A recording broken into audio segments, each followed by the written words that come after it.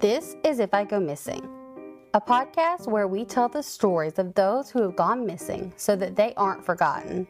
And maybe, just maybe, we can help bring them the justice they deserve. I am your host, Megan. And I'm your co-host, Lynn. Are you ready to dive into another story? Always. Let's do it. Let's go.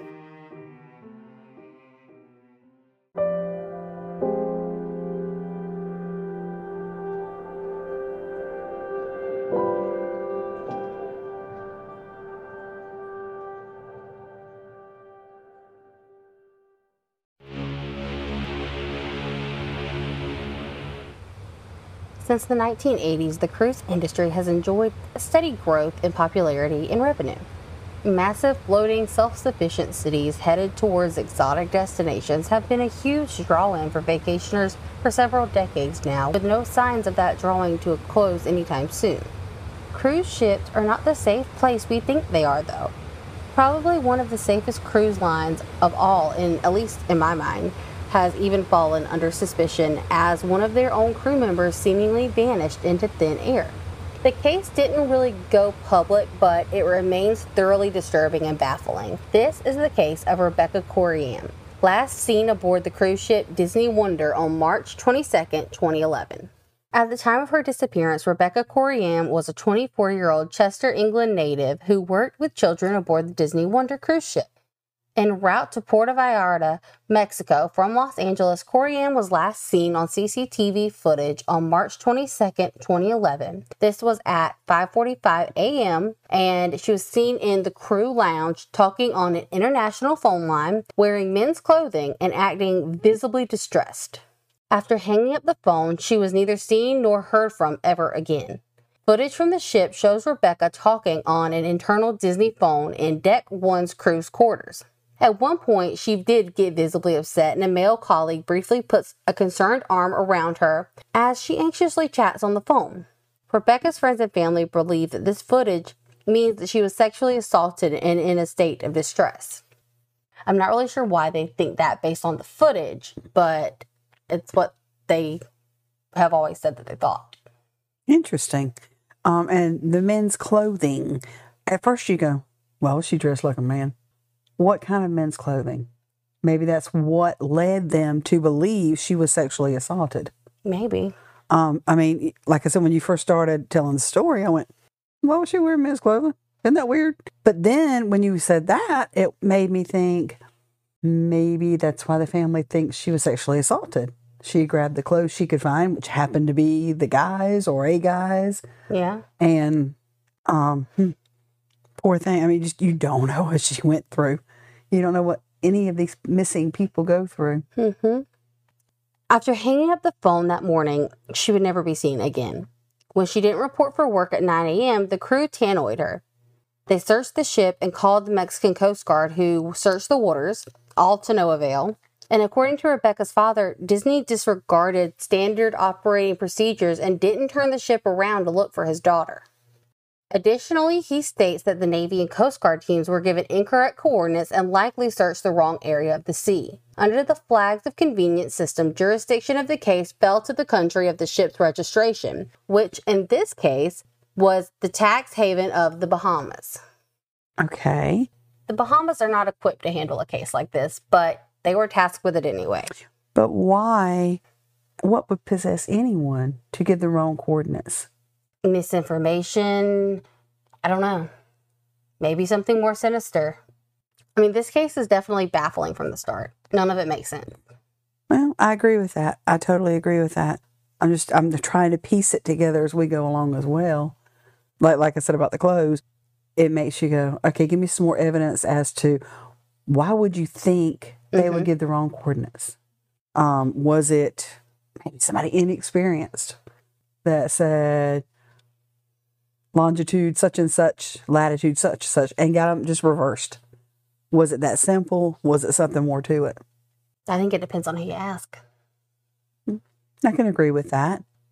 3 days after Rebecca Coriam's disappearance, Disney contacted the Royal Bahamas Police Force, RBPF, to conduct an investigation, and RBPF responded by assigning one detective.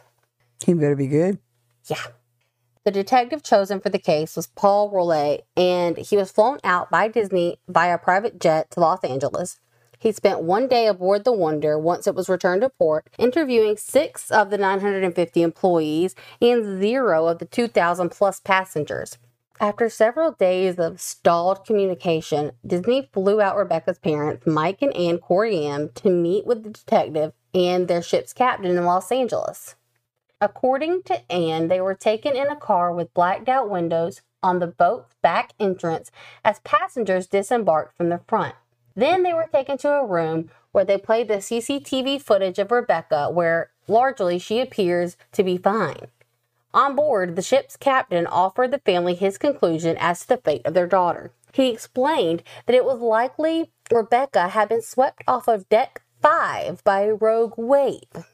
Was it stormy that night? Like No. seriously stormy? No. Okay, so then I'm not an expert. I've never been on a cruise.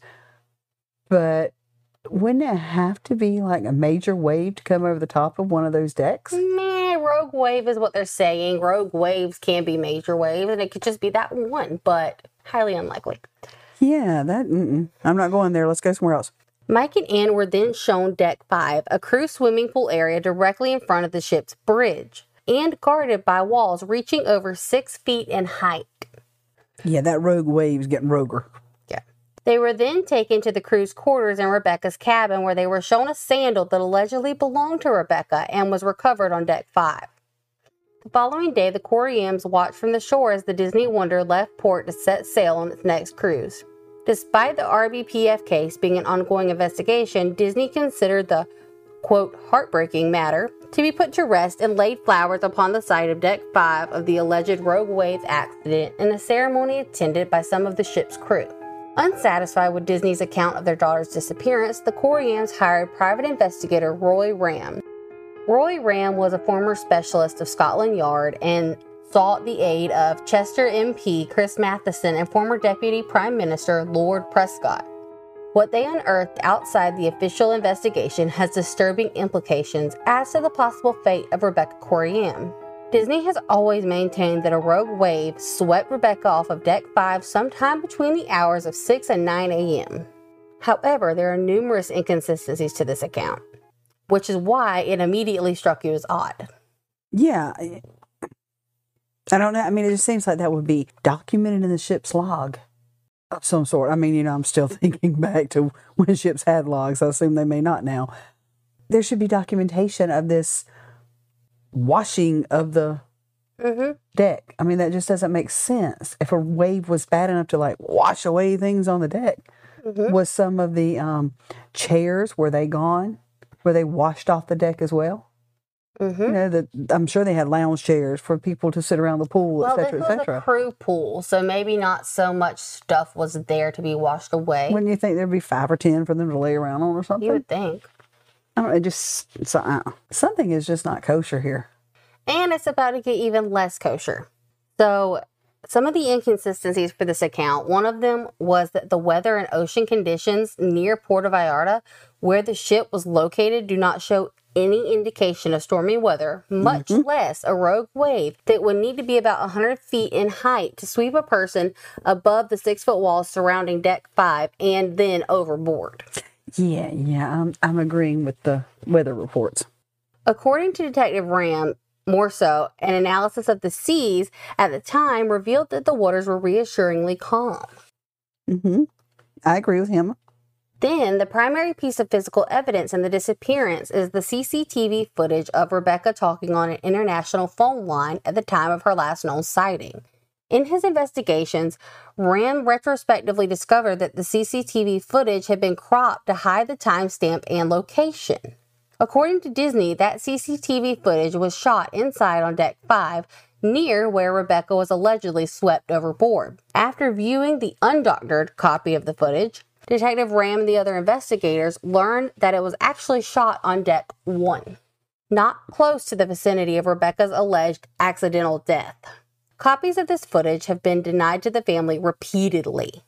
Another notable piece of physical evidence provided by Disney was that of a sandal allegedly discovered on Deck 5 that belonged to Rebecca. However, this sandal had the name and cabin number of another individual altogether. And both family and crew members insisted that the sandal was both the wrong size and not in the style of Rebecca. And why would she put somebody else's name and cabin number on it? I mean, I'm just saying. I don't know. I thought Sally Sue was pretty in cabin 5, so I used her name. Come on. No. I love Disney. This is getting kind of weird. A few months after Rebecca's disappearance, investigative journalist John Ronson of The Guardian sailed aboard the Wonder in an attempt to make sense of the Coriam incident. In talking with crew members, he uncovered suspicious and even sinister intentions behind Disney's explanation of the Coriam case. One crew member disclosed, quote, "Disney knows exactly what happened.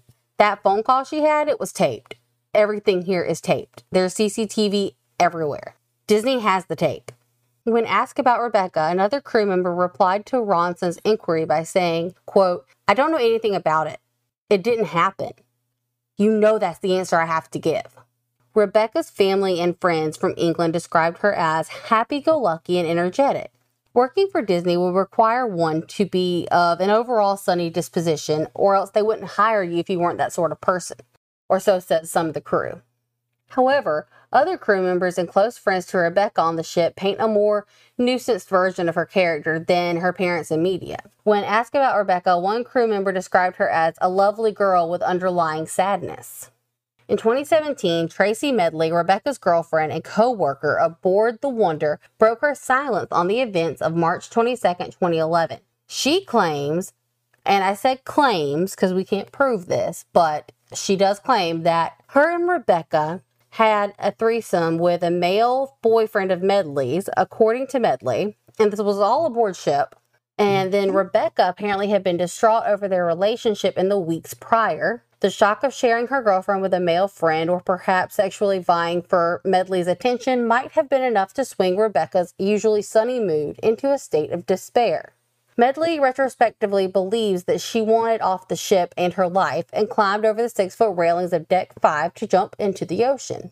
Friends and family from England have vigorously denied that Rebecca took her own life.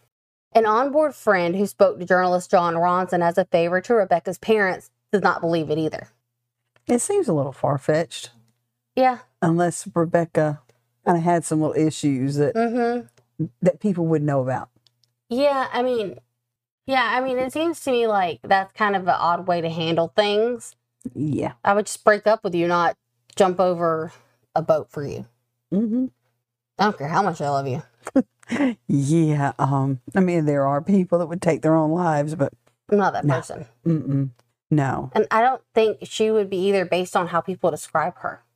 Yeah. This friend is only named Melissa to protect her identity, so that's obviously how we're going to address her as well. Melissa has her own theory about what happened to her friend Rebecca, or Bex as she calls her. Melissa says Bex was a bit of a risk taker. She was always pouring soap over people, classic Bex. And she says that when she thinks back to Rebecca going to the crew pool to be alone at 6 a.m., she doesn't think she has any intention of harming herself. Melissa states that Rebecca loved Deck 5, and it was where they always used to go to hang out. Melissa bets that Rebecca climbed onto the wall and sat on the ledge in kind of a I need to feel like I'm off the ship for a second kind of way. Unlike most of us, though, with Rebecca being a bit of a risk taker, she wouldn't have looked at the wall and thought, it's kind of high, I might fall, so maybe I shouldn't do it. She says that Rebecca probably would have just kind of climbed onto the wall and thought, oh crap, what have I done, and fell. Melissa also says that security on the ship is ultra tight. She says you can't get on or off without your ID card. She also says that down by the crew's pool, there's HR offices, the crew gym, the crew office that deals with passports, money, and documentation. So she finds it really hard to believe that no security cameras were down there. When asked why Disney would suppress that knowledge of Rebecca if she had innocently, succumbed to an accident, Melissa says this was done in an effort to try to protect the brand. If it was 6 a.m. and they were doing their job watching the front, Melissa says someone must have seen her go over. Or if they didn't, they're covering up for why they didn't. Okay. And she's right. If all their business offices were in that area and the finances were handled there, that's a lot of finances on a Disney boat. There's a lot of money passing through. you're going to have security cameras. You're going to have some sort of protection around there. Yeah. And I mean, that's her point, though. Yeah. It's got to be there. It's got to. And for them to say they don't have it is a blatant lie. It's basically what she's saying, not saying. Well, I mean, does it prove that that is not where this girl was at? Was she on deck 1? Was she on deck 5? You know, where was this girl at? The last time we saw her was deck 1. Yeah, it's interesting. Very interesting. And then we placed her on deck 5, I believe, based off purely a shoe that didn't belong to her. Yeah. Yeah. Melissa's theory is definitely a good one, but so is the suggestion that something more sinister may have happened. Before the 2017 revelation from Rebecca's girlfriend, in 2015, evidence was found that proved maybe there may have been some foul play involved.